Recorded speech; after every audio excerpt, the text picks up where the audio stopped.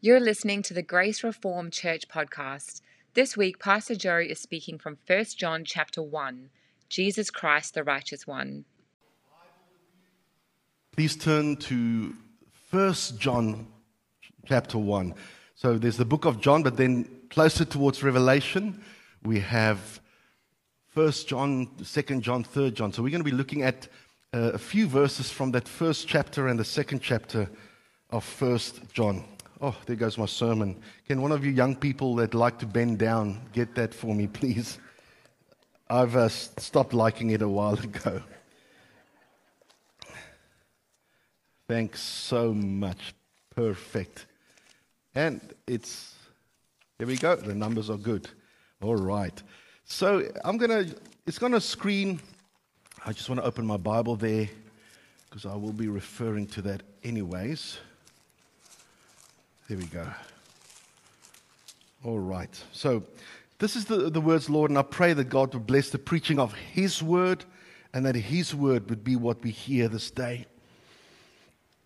This is the message we have heard from Him and declare to you. God is light. In Him there is no darkness at all. If we claim to have fellowship with Him and yet walk in darkness, we lie and do not live out the truth.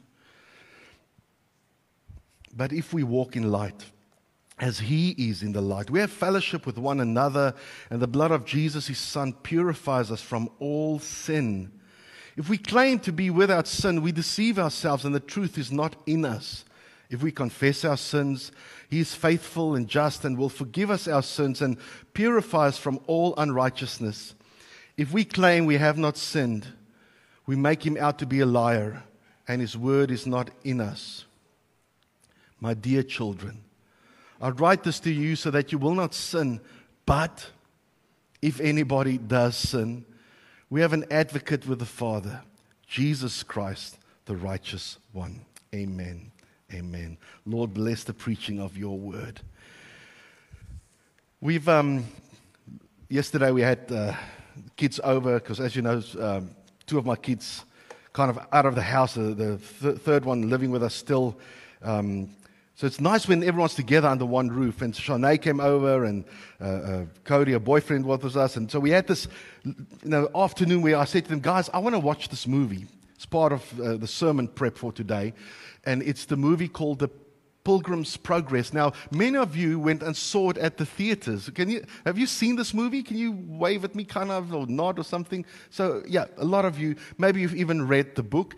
This book, Pilgrim's Progress, on which the movie is based on, was written in 1678, so that's like centuries ago, by John Bunyan while he was imprisoned. That's where the Lord led him to write this allegory of the Christian faith.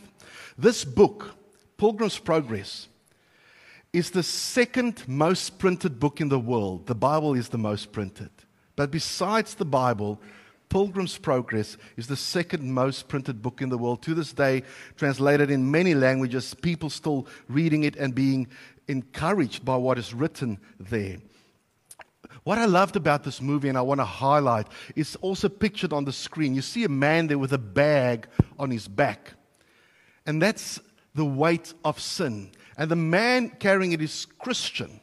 And Christian is on a journey and is looking to God to help him get rid of the weight of sin in his life. And it's only when he gets to the cross, he has to traverse a lot of obstacles that want to keep him from reaching the cross. But when Christian gets to the cross, the bag drops down, the cords melt away, and he's free. But what I love about the story, it doesn't show like now that's the end. Now it's like all easy from there. Because after he reached the cross, after the sin burden is let go, he has to journey onwards and grow and still face obstacles and opposition and even persecution. So the weight of sin was gone, but the opposition that the world gives was still real. And I just think that's a lovely way to, again, add to today's passage and today's message, that we have to deal with our weight of sin. Christ did do that at the cross. But even after the weight of sin is dealt with, the weight of the world press in on us still. In this passage, two things were compared. It speaks about those who claim to be without sin are liars. But then on the other hand, there are those who feel the weight, the seriousness of sin, and there's encouragement for those. Before I get to the first verse, who wants to borrow this? First hand up. All right. So, did I see more hands? Just my name's on there, so you watch it, bring it back, or if you want to speak to Adrian and say, hey, next Sunday, bring it back, we want to watch it, with Dad and Mom supervising, but it's really good. I think it's a great message that it teaches. All right, so it starts by saying in that first line, this is the message we have heard from Him and declare to you. So think of the message. This is something that God intended that we need to hear.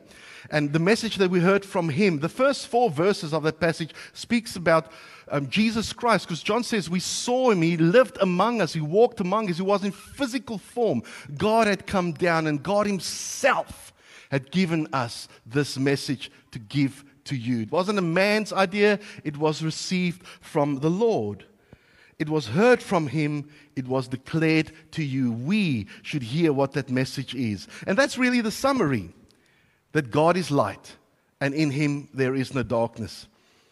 I like summaries, of big ideas. It helps me kind of process things. One church put it this way, and this was in the heat of summer over in the US, I'm guessing, where they put out the sign that says, too hot to keep changing sign, sin bad, God good, come inside for the details. And it's like it's giving us a top-line summary of, this is what it's about, but if you want to find out more, just come inside and we'll dig a little deeper. The passage that 1 John says as well, God is light, and in Him there's no darkness. That's the bottom line. But if you want to find out the details of that, how it affects you and your standing and how it can be made right with such a holy God, then dig in deeper to this passage to read the details. And so he says, unpacking those details in verse 6, if we claim to have fellowship with Him and yet walk in darkness, we lie and do not live out the truth. And that statement to me is a scary statement, because I'm thinking, have I not done that? There has been time where I've done the wrong thing, and I've actually made a decision that took me to the wrong side of God and not the right side. So it's a scary statement. It says if we do that, we are lying and we do not live out God's truth. But when we do walk in the light, as He's in the light, we have fellowship with one another, and the blood of Jesus, His Son, purifies us from all sin. So it's important the way we walk. And when you think of that, that's a two-folded statement, because the way we walk can speak of direction, the way, the path. But it can also speak of the mannerism, whether you have a cool walk. What's that song? Bee Gees song, John Travolta, The Walk. So it kind of speaks like where you walk and how you walk, those two things. To let both of those be God-honoring. Let it be walking in the light. But the tension here is that if you and I walk in the light, in God's light, which is pure and perfect, the closer we get to God, the more we become aware of our own sin. It's like you see all the blemishes on the nice clean clothing. You thought it's pure white, but it's not, because in pure light, the blemishes show. And therefore, it kind of motivates us to walk humbly and thankful for Jesus cleansing us of our sin and brokenness, and we walk purposefully before Him. But if we walk in darkness, in the ways of the world, in secret sins and deception, darkness makes it easy to blend in. You don't have to explain to others what you're doing. You kind of hide and keep it to yourself. Those who choose to walk in darkness, and remember, this is now Christian, speaking to Christians. This is a letter to Christians, wasn't sent to the Gentile sinners, heathens. He's saying, Christian, if you walk in light, you have fellowship with God and one another. But Christian, if you walk in darkness, You are making yourself out to be a liar, it says, and you do not live out the truth. And we should be, of course, living out the truth of who we are in Christ. That's the call, to live out the truth of who we are in Christ. But walking in darkness means we cannot live out that truth.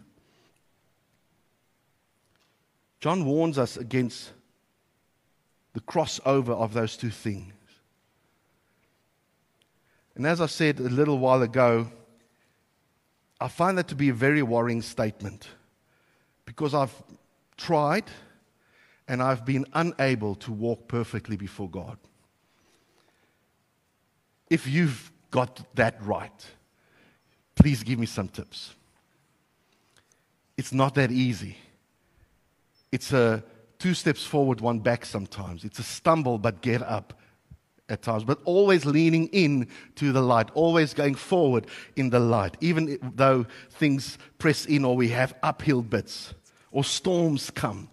We want to continue to walk in the light. The alternative is just not acceptable. Who would want to choose to walk in darkness and in deception and in broken relationship with God? But then we see that John actually now makes that very point, that none of us can say we've done that perfectly, because verse 8 says this: if we claim to be without sin, we deceive ourselves and the truth is not in us. So in a way, I'm relieved when I got to that line. It's like, okay, I was in that text. I read me there. I read me again. The relief that, okay, we're all sinners saved by grace, and now we need to be saved still in our journey with the Lord. And it's not so much, because sometimes we do sin and we need to stop doing sin, but we are sinful, and there's a tension there. It's like the old man in the prayer meeting. He was forever praying at every prayer meeting, Lord, please remove the cobwebs of sin in my life. And he prayed it over and over and over. And then one cheeky young fella at the prayer meeting said, Lord, please kill the spider. You see, there's that outside effect of sin that we are aware of, the thing that I do, have I done, but then there's the sin nature in us. And God saves us from that. But kind of like gravity, it's always there. They're always pulling, you're always aware of it. I think sometimes of weeds in a garden. You weed a garden and get rid of all the weeds and the stuff that shouldn't be there, and it looks beautiful. And then the rain comes, and 2 weeks later, lo and behold, they're back. You thought, didn't I just remove it all? But that's, I think, a beautiful picture of walking before the Lord. You always got to pull out weeds. When you see them come up, get rid of them. And then maybe for a while it's all fine, but then up pops something else. Weed again. And now a way that we do that, how we deal with that sin in our lives as Christians, is in verse 9. If we confess our sins, He's faithful and just, and He will forgive us our sins, and He will purify us from all unrighteousness. That's such a beautiful, encouraging line in Scripture that, Christian, when you stumble, turn to God. Bring your stumbleness to Him. Show Him the bruise of the fall. And ask for forgiveness. And let Him cleanse you. Let Him cleanse me. Because in verse 10 it did highlight, if we claim we have not sinned, we make Him out to be a liar, and His word is not in us. There's this song I heard when I was a young student, a new Christian, where Don Francisco, if you're my age, you'll remember the gospel singer, storyteller, guitar player Don Francisco. And he would tell stories of the Bible in song. And one of the songs that he highlighted with the music and the emotion of it was the Simon Peter in the boat. And he in poetry and words, he says, like, they've been fishing all night and they didn't catch anything. And then they see this teacher who says, Peter, take me out a little way from the land. And then he teaches all the people. And then after that, Jesus says to him, Peter, throw your nets over the side of the boat. And he says, Lord, we've tried all night and there is nothing. But because you say so, we will do it. And so they cast over the nets on the side of the boat, and lo and behold, this miraculous catch of fish happens, and they pull in the nets, and there's all this providence and abundance that, naturally speaking, shouldn't be there. And Peter's reaction in that moment captures how so many of us feel when confronted with the living, holy, perfect God in His perfect light, and we see that we are not perfect. He says to Jesus, "Go away from me, Lord, for I am a sinful man." See, and as a young person, when I heard that song, it hit me then. Yes, I'm saved, but as I journey, I'm aware of my imperfections or not living up to God's holy standard all the time, and I've always felt condemned. And I feel like Peter by saying, "Lord, you're too close. Stay far. I prefer you at a distance." Because it gets hard when you're close, or when I'm aware of how glorious you are and how broken I am. But Jesus responded to Peter by saying, "Don't fear. Just follow me, and I will make you a fisher of men." Peter didn't pretend. He wasn't projecting. He wasn't faking it till he's making it. He was just being himself, saying, "Lord, I am Peter the sinner." And Jesus says, "Don't fear. Come with me. I will make something beautiful of your life." There's a poem by Helen Field Fisher. It's short. It's 2 little stanzas, which I want to read to you. And I'm hoping you're connecting the dots that we have Lord's Supper today. And the sermon is speaking to that.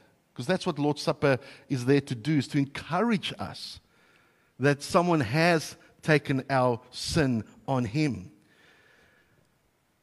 The New Leaf says this. Think of a teacher in a classroom. "He came to my desk with a quivering lip. The lesson was done. Dear teacher, I want a new leaf, he said. I have spoiled this one.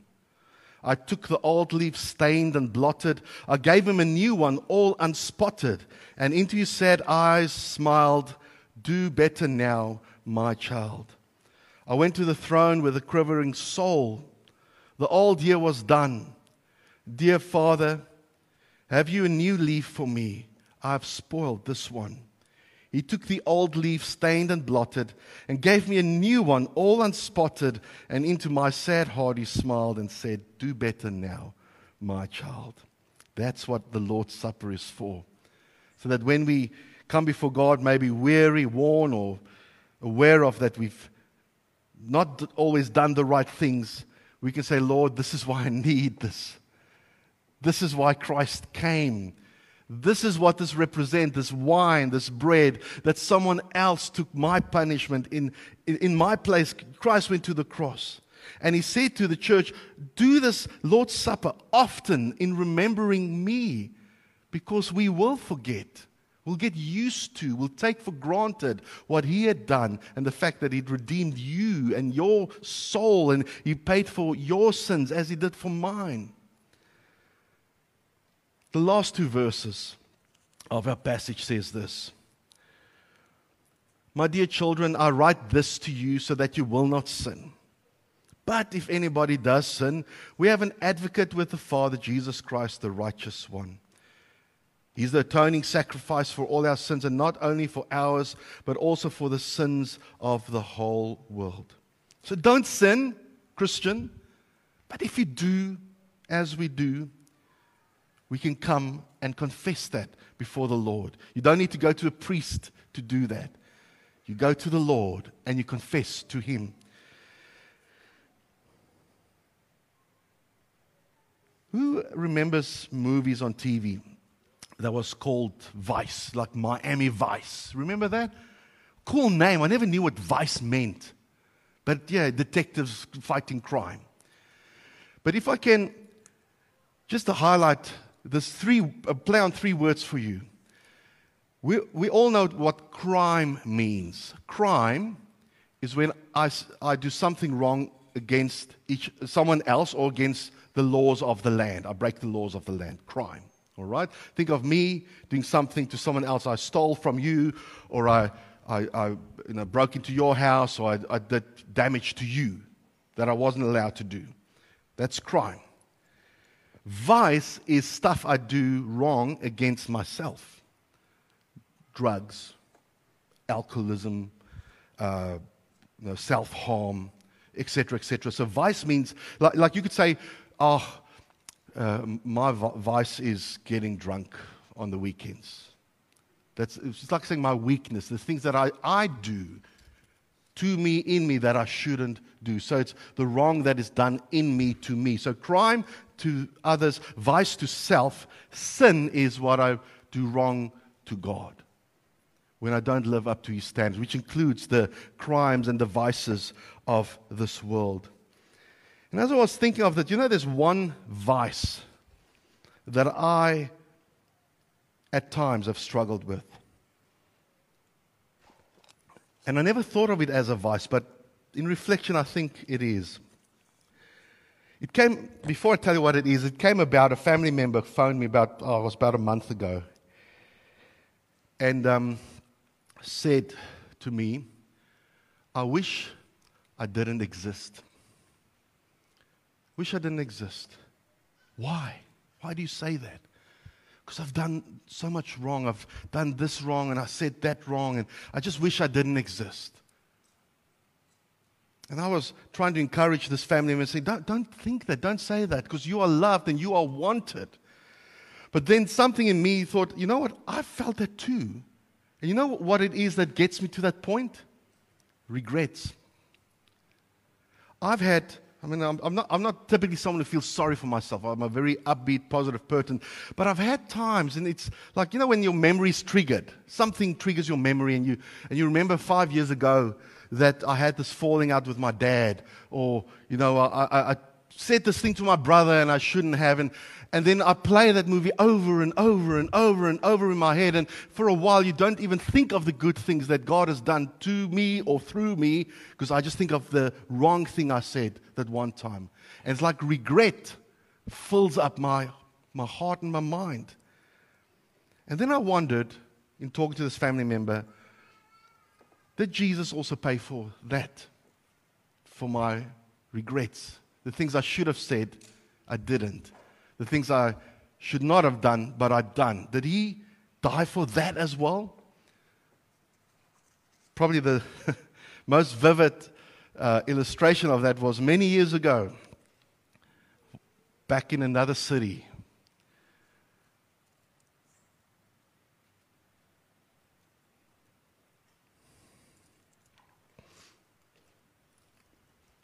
There was relationships damaged. Words said, got out of hand. And my wife and I drove home in a car, and I thought that'll never come right.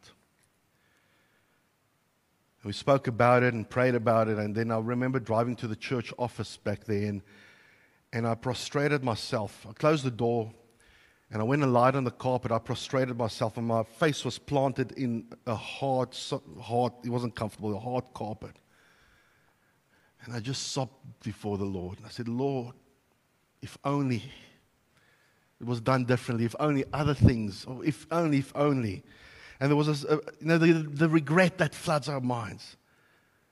But now looking back, even that God has healed, and even that rift has been restored, and even there God's healing has done gracious things. But sometimes we can get these low places. And it's not like, the difference between when, let's say someone does something to me, and I can vent my anger to that person, and I blame him for the wrong. But the vice or the regret is when I blame me. When I did this. I'm wrong. And then that can wreck me as well. But Jesus also paid for that. And He also restores even that. Our mistakes, our wrong decisions, even that. And in that movie you're going to be watching, Pilgrim's Progress, you see that even as the journey through life, God tells him, stay on this road, the straight road, don't depart from it. But he does. But then God leads him back to it. Always working things together for good, leading him on the road he should be on. I'm nearly done, folks. You might remember the song Amazing Grace and the movie Amazing Grace. 10 years or so ago it came out. And you see there's two names there on that screen. William Wilberforce is the man on the left that was a member of the UK Parliament, and he was fighting for many, many, many years to abolish slavery. And on the right side is a man called John Newton. Now, he's the man who wrote the most famous Christian song in the world, which is Amazing Grace. But we sometimes forget to remember his story. Because John Newton, he was born in 1725.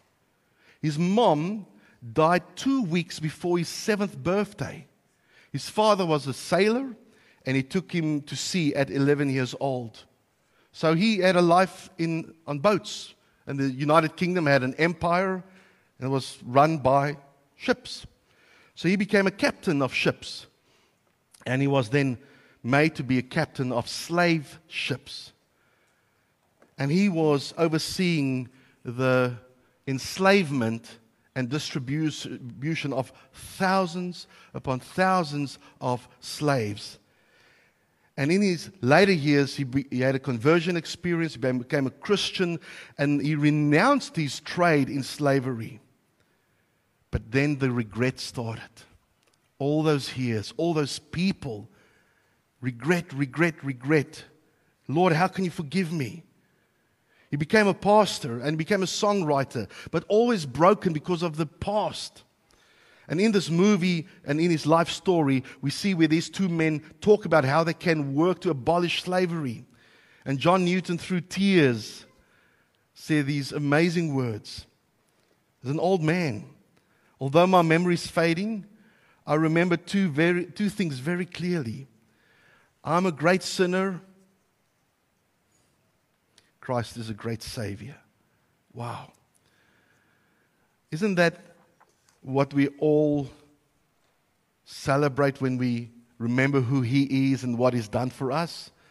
Though I am broken, or though I'm a sinner, and we can even put the word great sinner like that man before it, Christ is a great Savior. So to wrap it all up, to conclude before we move to Lord's Supper now, please be encouraged.